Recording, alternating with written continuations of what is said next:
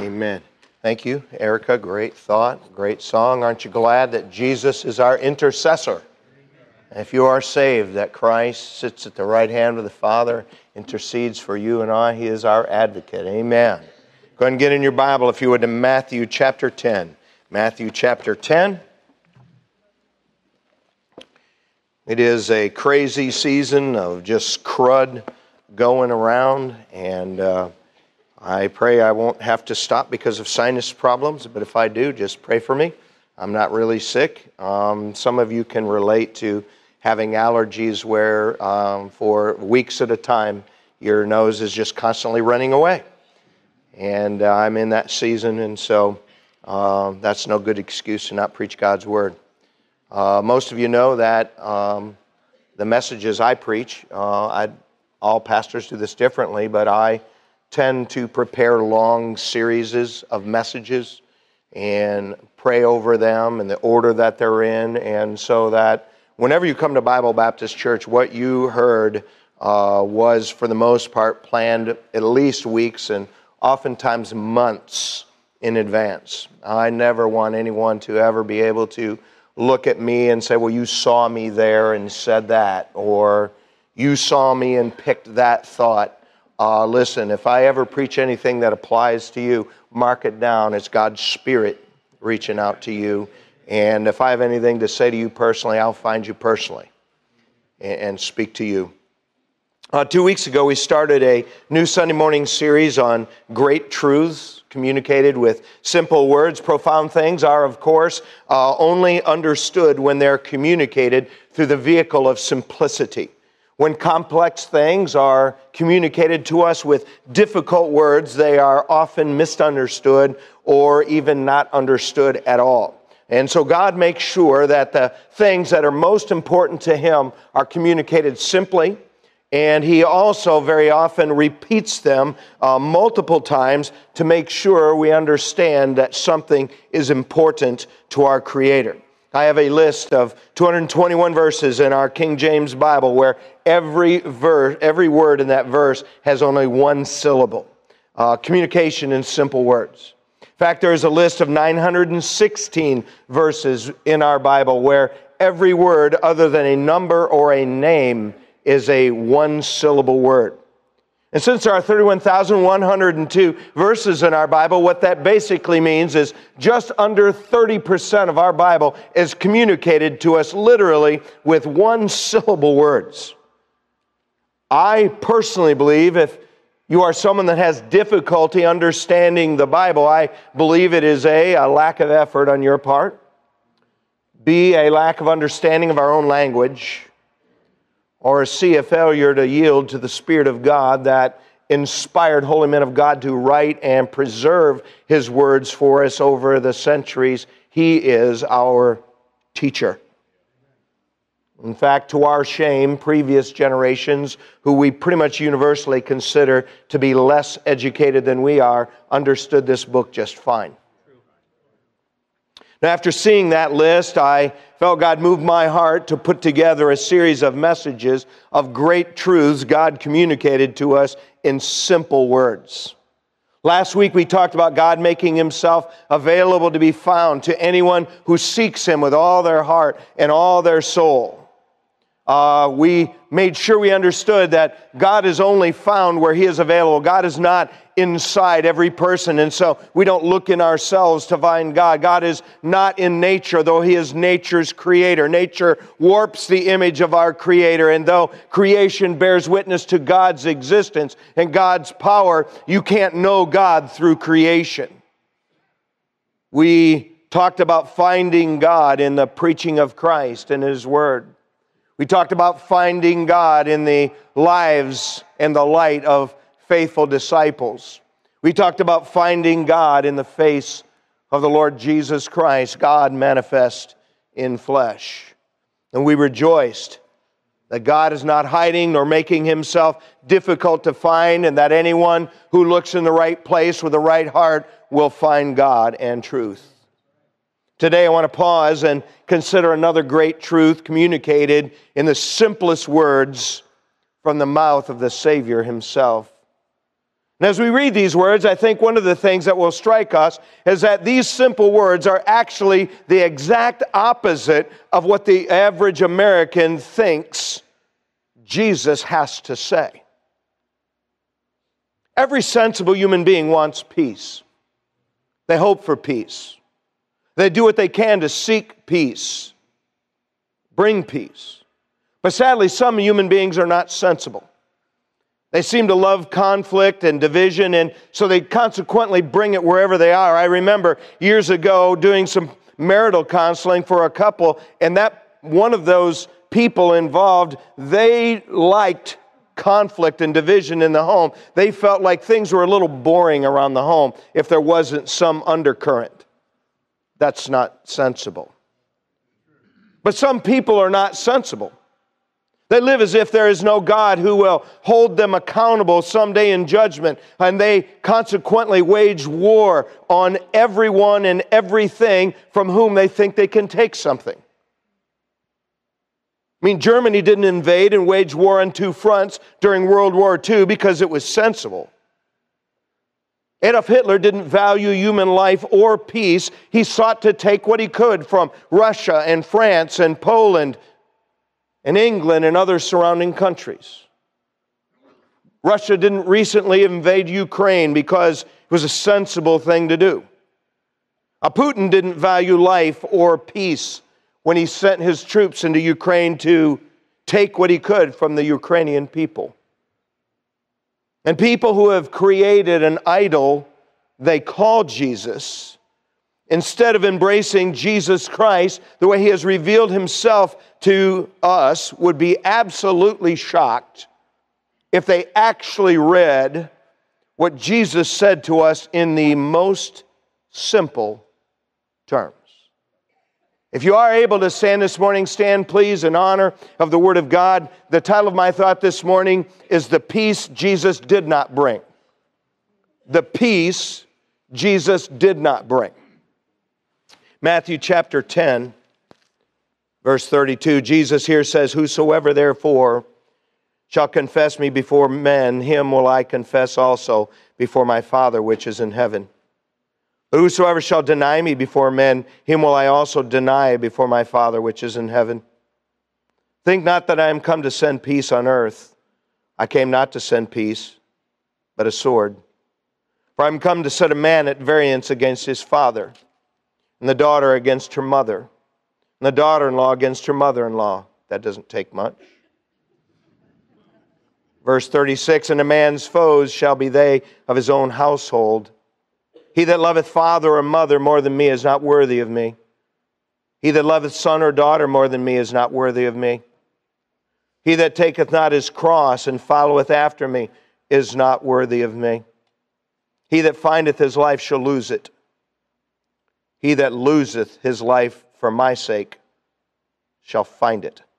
Thank you. You might be seated. Some of the kindest and most loving and heartwarming things that have ever come from the lips of a person came from the mouth of Jesus. To the crowd he said, "For God so loved the world that he gave his only begotten Son, that whosoever believeth in him should not die but have everlasting life."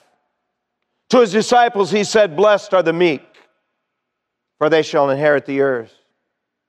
To the crowd he said, "Come unto me, all ye that labor and are heavy laden, and I will give you rest. Take my yoke upon you and learn of me, for I am meek and lowly in heart, and ye shall find rest unto your souls." To his disciples he said, "Greater love hath no man than this, and a man lay down his life for his friends. Ye are my friends, if you do whatsoever I command you." I think it impossible for you and I to simply read those words from the inspired, preserved pages of God's Word and fully grasp what it meant to actually hear them from the lips of Jesus himself. One might only imagine his tone, his facial expression, what it was like to look in his eyes when he spoke those words. And when you look into someone's eyes when they're speaking to you, you know a lot about the depth of what they're saying. It's no surprise that when people heard Jesus, they walked away and said, "No man ever spake like that man." You see, those who believed felt loved. Those who had an argument with him left without a leg to stand on. Those who hated him because of him speaking truth could find no fault in him at all.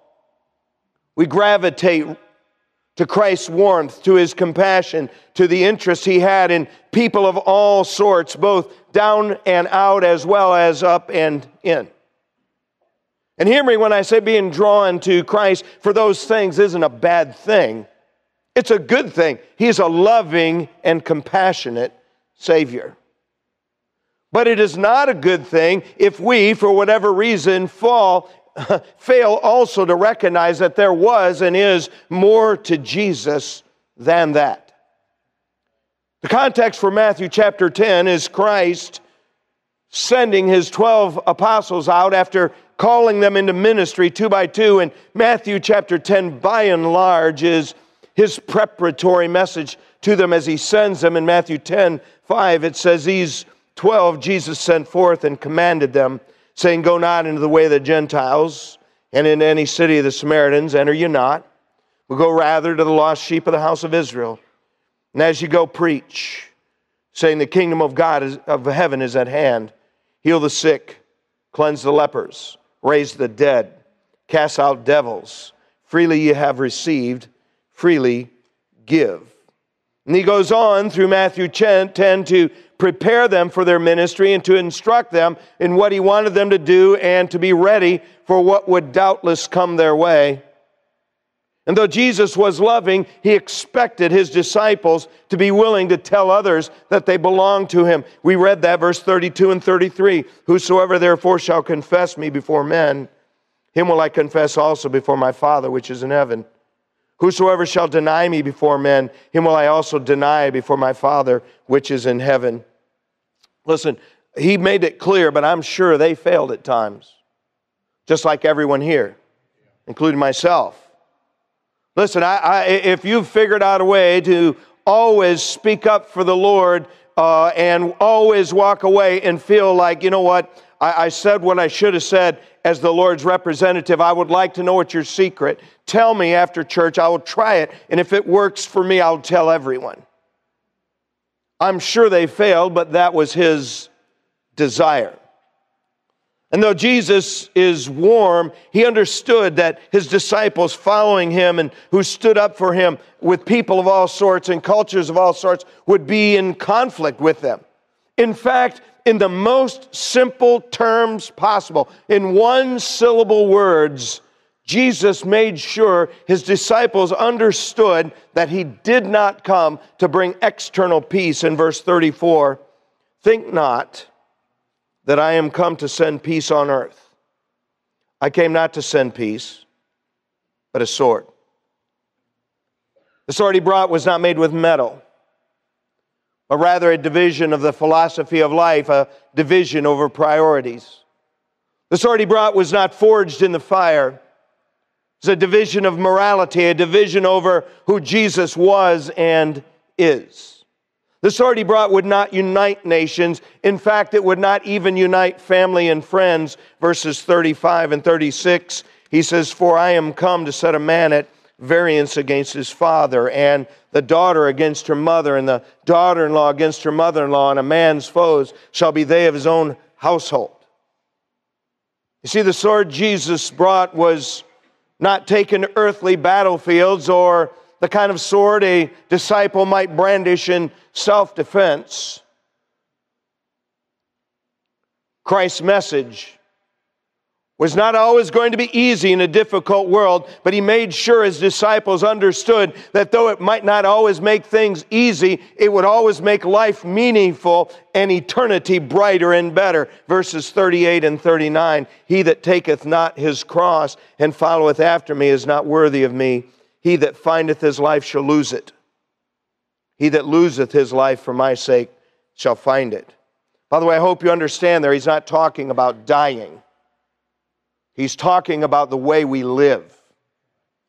He's talking about changing your life from being about you and about your priorities and about what you want to do and how you can maximize your house size and maximize your car size and maximize your vacation. He's not talking about that. He's saying you give up what most of the world defines as life and you do and say and be what I've asked you to be, and you will, though you lose your life, you will find your life.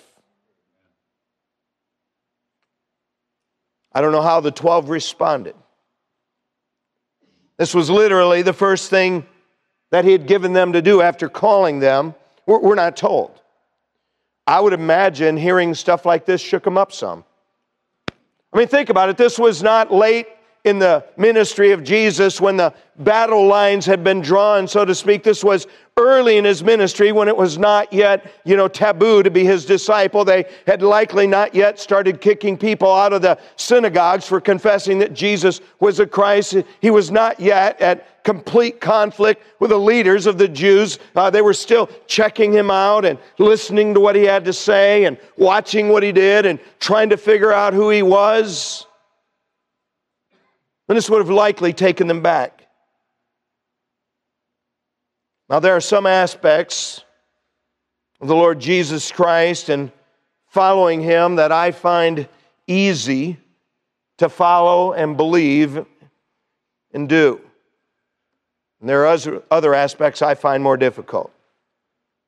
But whether I find things easy or difficult, or whether I like them or not, it doesn't matter. Jesus is who he is, and his message is what it is.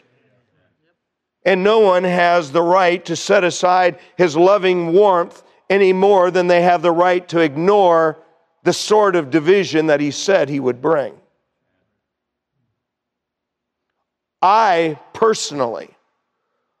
wish and want the message of the Lord Jesus to unite nations, unite cultures, and unite families. But it will not. In fact, in the simplest terms, so that no one would ever be able to walk away and say, Jesus, this was too complicated. I don't understand what you were talking about. In verse 34, in the simplest terms, he made sure we understood that when he came the first time as a babe from the manger of Bethlehem, he did not come to bring or send external peace. Verse 34, think not that I am come to send peace on earth. I came not to send peace, but a sword. Now, speaking about this may actually even shock some here this morning.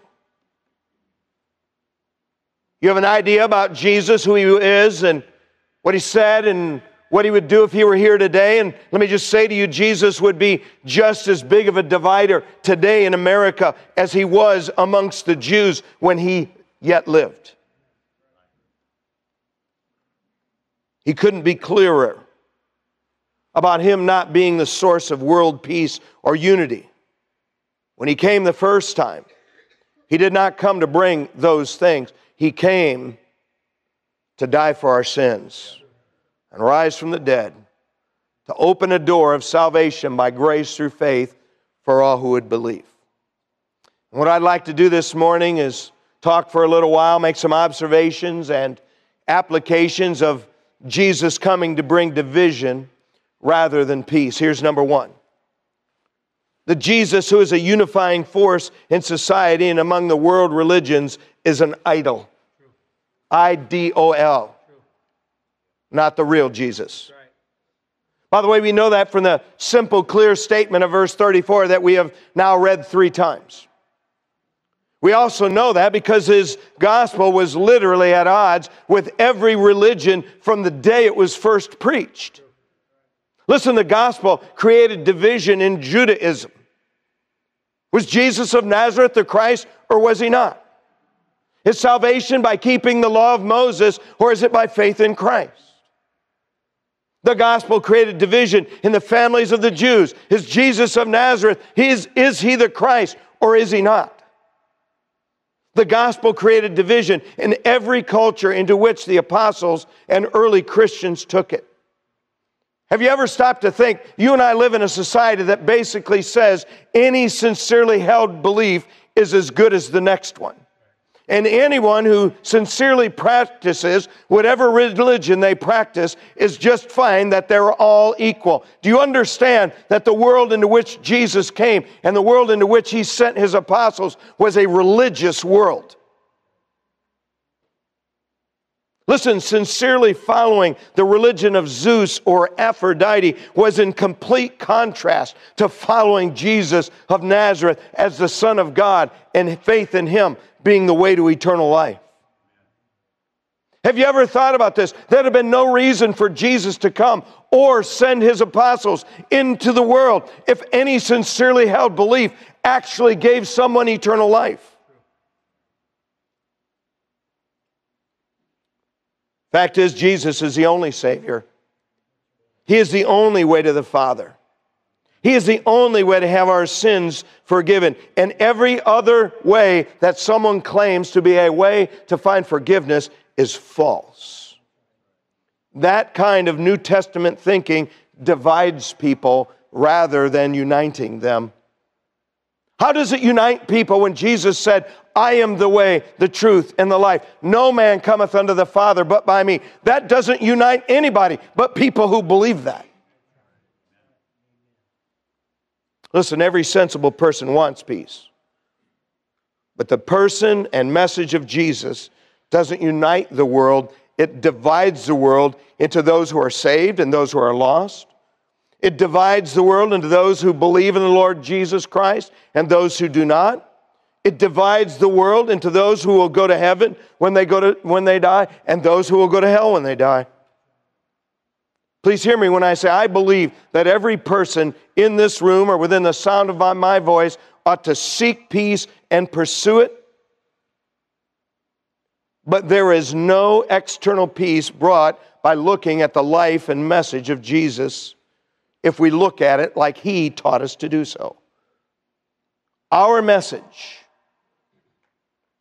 just like the message in the days of the apostle, divided people, and it does the same today.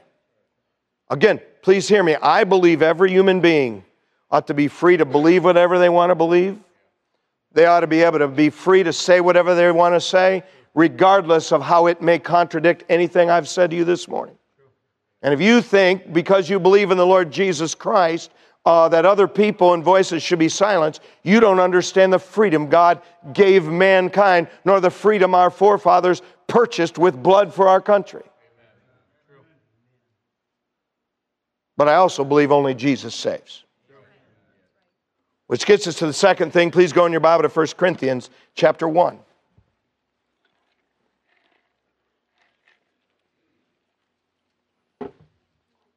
Observations and applications, what Jesus had to say about Him bringing peace. The Jesus who is a unifying force in society and the world religions is an idol. Here's number 2. There are way too many unnecessary divisions in culture and among those who call themselves Christian.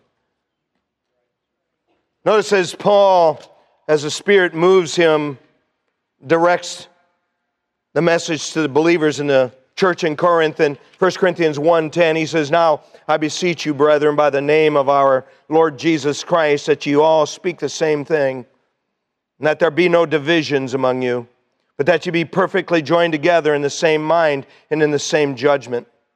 For it hath been declared unto me of you, my brethren, by them which are the house of Chloe, that there are contentions among you. Now this I say, that every one of you saith, I am of Paul, and I have Apollos, and I have Cephas, and I have Christ. Is Christ divided? Was Paul crucified for you? Or were you baptized in the name of Paul? Do you see his criticisms of the divisions there in the church? They had basically picked the personality of a leader that they liked the best and said, well, I follow Paul. No, I follow Cephas. I follow Apollos. And then there were some who were spiritually haughty. Said, well, I follow Christ. People haven't changed. You see, our country is too divided because politicians and social influencers demonize and treat those who differ from them. They treat them like they're an enemy. Hear me when I say this morning, those who differ from us on social issues and political issues, by and large, are not our enemies. And there needs to be more civil discussion amongst those who disagree, not less. Can I tell you where that starts? That starts with you and I, as followers of the Lord Jesus Christ, being confident enough in what we believe and what we take as a position on issues to be able to have a civil discussion with someone. And if you're somebody here this morning who thinks everyone who's different from you should just shut up, or that your wick is so short that when someone disagrees with you, you explode, listen, you need to talk to the Lord about that. The church in Corinth was more divided than it should have been over the personalities of spiritual leaders, and that's why in chapter 3, Paul describes them as being carnal.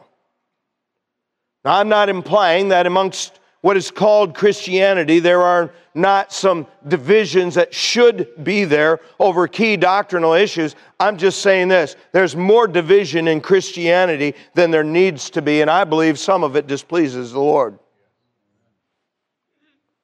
I'm not trying to solve or even discuss those divisions this morning. I'm just simply saying to you there are too many divisions. Jesus did not come to bring peace in our world, but He also did not come to have mankind and believers divide over every small thing.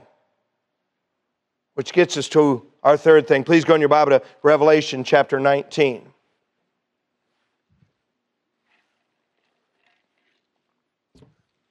I said that Jesus, who people say came to bring world peace, is an idol. I-D-O-L. It's like Baal. I said, secondly, there are too many divisions, both in our world and in what's called Christianity. Here's the third thing. Number 3, Jesus will bring external peace when He returns in power and glory. What we're going to read now is an account of what the scene will be at the end of the 7-year tribulation, after the Antichrist and the false prophet have gathered the armies of the world and people who were loyal to them in the Megiddo Valley. They will be all gathered there to fight against the Lord and against His Christ. And when they do so, notice what's going to happen in Revelation chapter 19 and verse 11 says, "And I saw heaven opened. Behold, a white horse, and He that sat upon him was called Faithful and True. And in righteousness He doth judge and make war." By the way, before we go on, the days of the gentle, meek expression of that aspect of the character of our Savior will be shut down at this moment.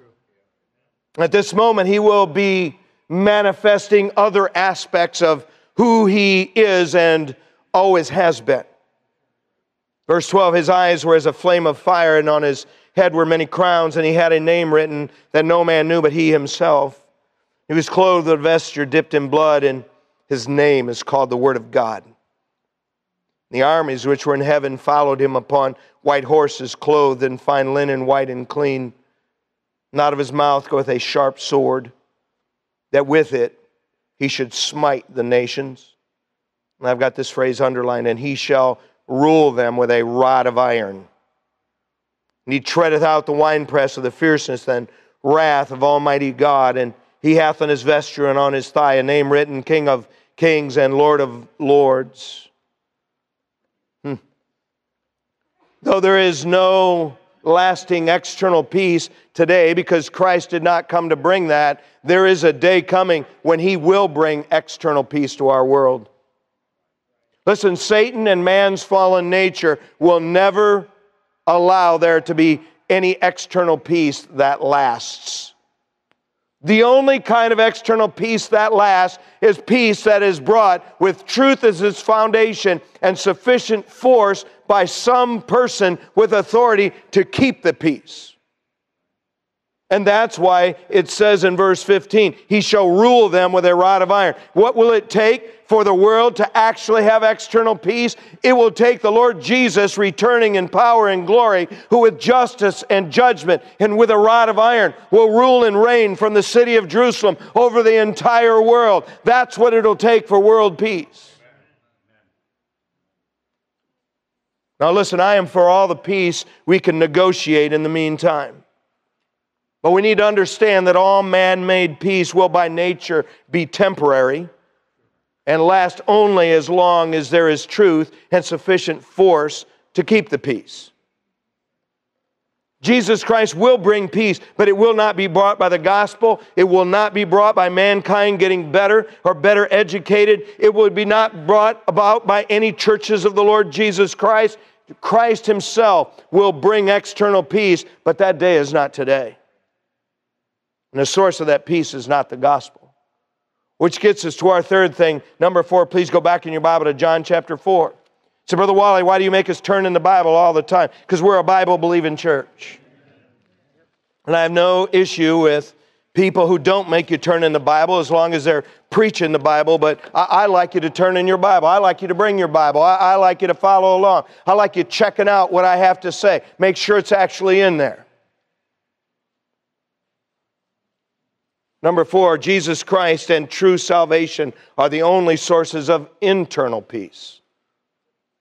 John 14:27, on His last night speaking to His disciples, He said these words, "Peace I leave with you." And I've got this underlined, "My peace I give unto you.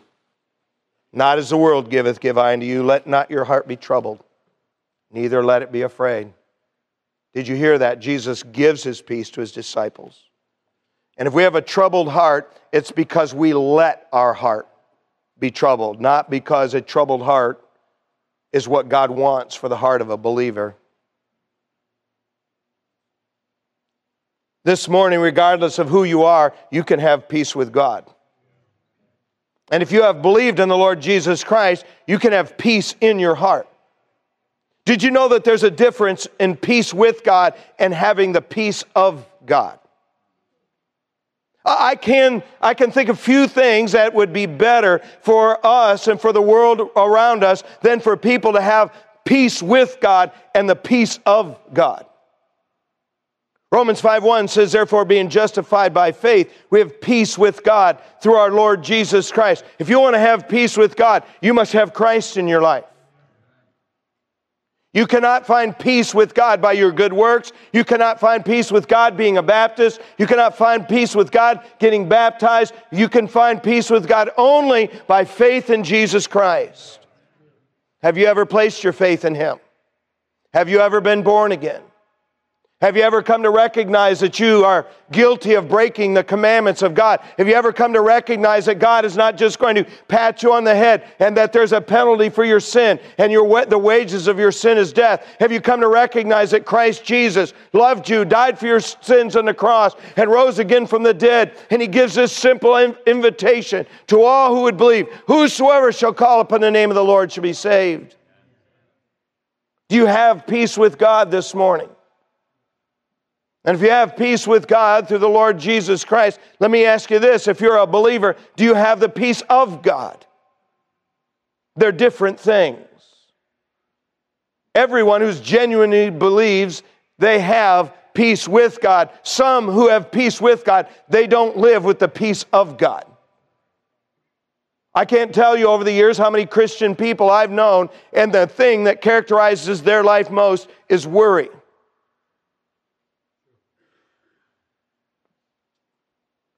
And they don't live with the peace of God in their life. In Philippians chapter 4, it says, "Be careful for nothing, but in everything by prayer and supplication with thanksgiving, let your requests be made known unto God, and the peace of God, which passeth all understanding, shall keep your hearts and minds through Christ Jesus." If you're a believer in the Lord Jesus Christ, are you living with the peace of God? Listen, you will not go very far in life because the world around us is a broken world and a sinful world. You're not going to go very far before you are thrust into some dark valley of difficulty. I don't care if you're here and you're 12 or you're here today and you're 92, you are going to be thrust into the valley of difficulty, and you will either have the peace of God in your life or you will not. And if you don't have it, it's not because Christ doesn't want to give it to you. He said, my peace give I unto you. Not as the world giveth, give I unto you. Let not your heart be troubled, neither let it be afraid. God wants you to have peace. Do you have it? Christ did come to bring peace with God and for people who believe to have the peace of God. He came for that. Do you have it? Which gets us to our last thing. Just turn up a few pages to Acts chapter 2.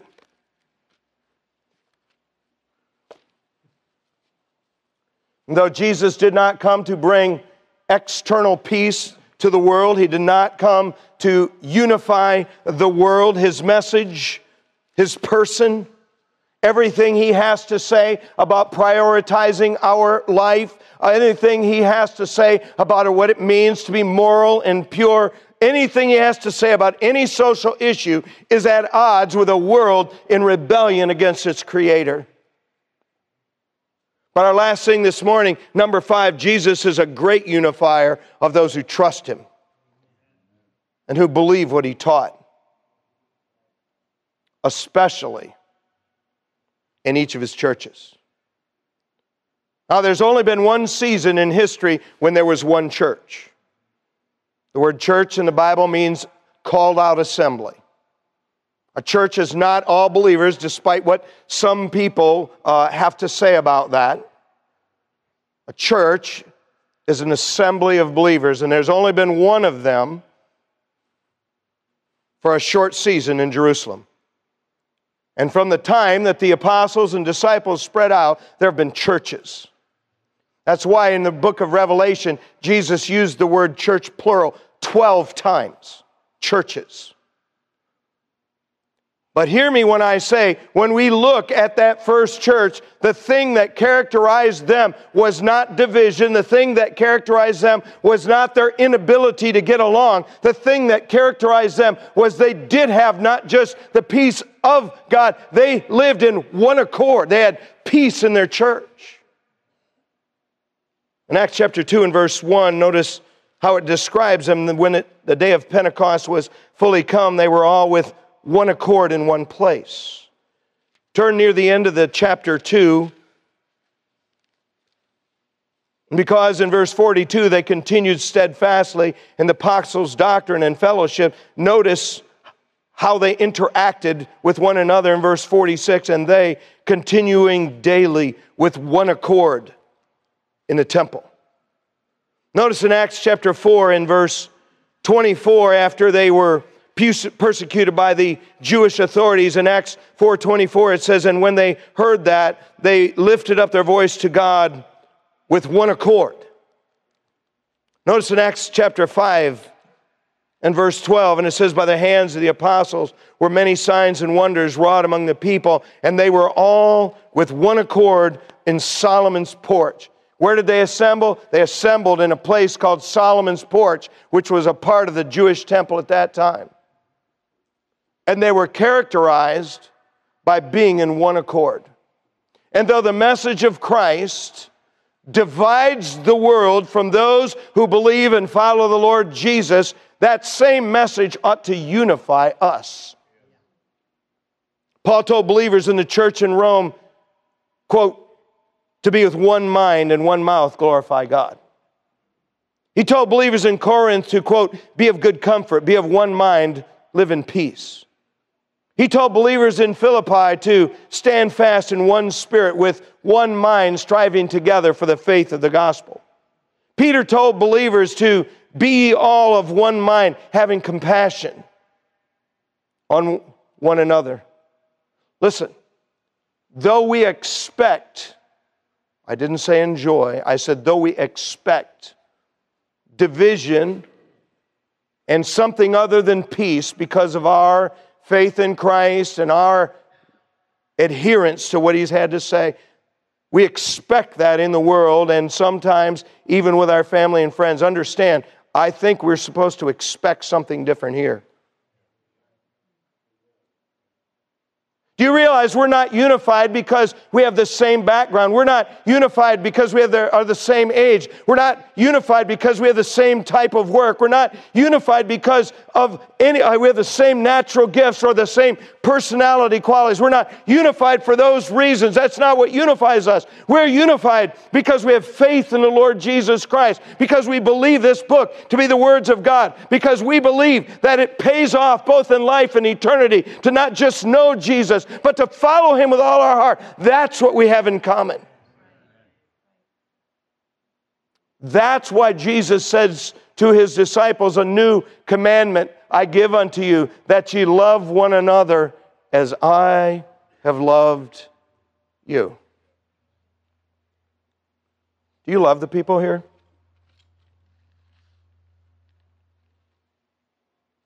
Do you realize that when someone visits the Lord's assembly here, though I believe Christ expects always there to be true doctrine, do you realize that the first thing that should characterize us, people ought to walk in and say, you know what? They love each other. We don't have handshaking times here because I'm looking for a super spreader event.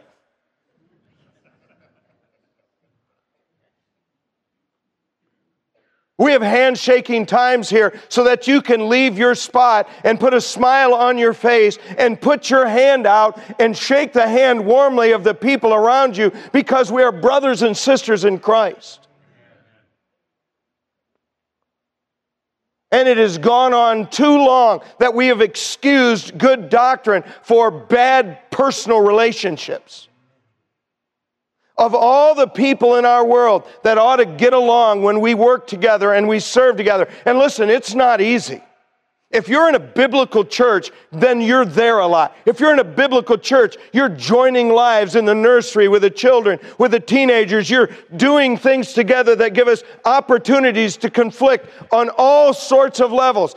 God did that on purpose, because that is where it is really measured, whether we have affection one for another. I love the song we sang earlier, "It's Sunday." I feel bad for those of you who had to be drugged here kicking and screaming. I feel bad for those of you who came here just because it's what you do. Listen. Is the way you love the people here something that if someone found, they would say, I want that? It should be. It should be from me to you, from you to me, but it shouldn't stop there. It should be all over this room. Do you know why I came to family night on Friday night? I didn't come because I'm the pastor and it's expected because it's your job. I came because I love to be with the people here.